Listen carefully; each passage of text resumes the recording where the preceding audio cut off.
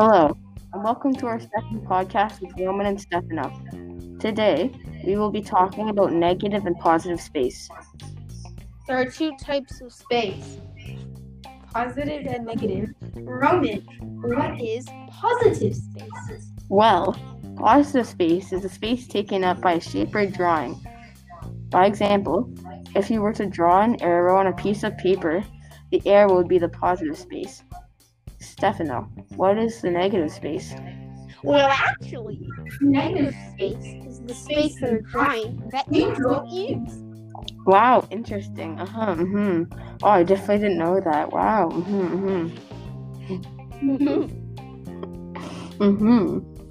For example, if you draw on a paper, the white background is negative space. Thanks for telling me. I had no idea when you clearly said it the first time, but thanks. I know, yes. I like negative space. I like positive space.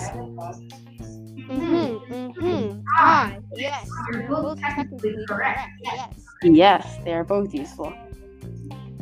That is it for today. Yes, it is.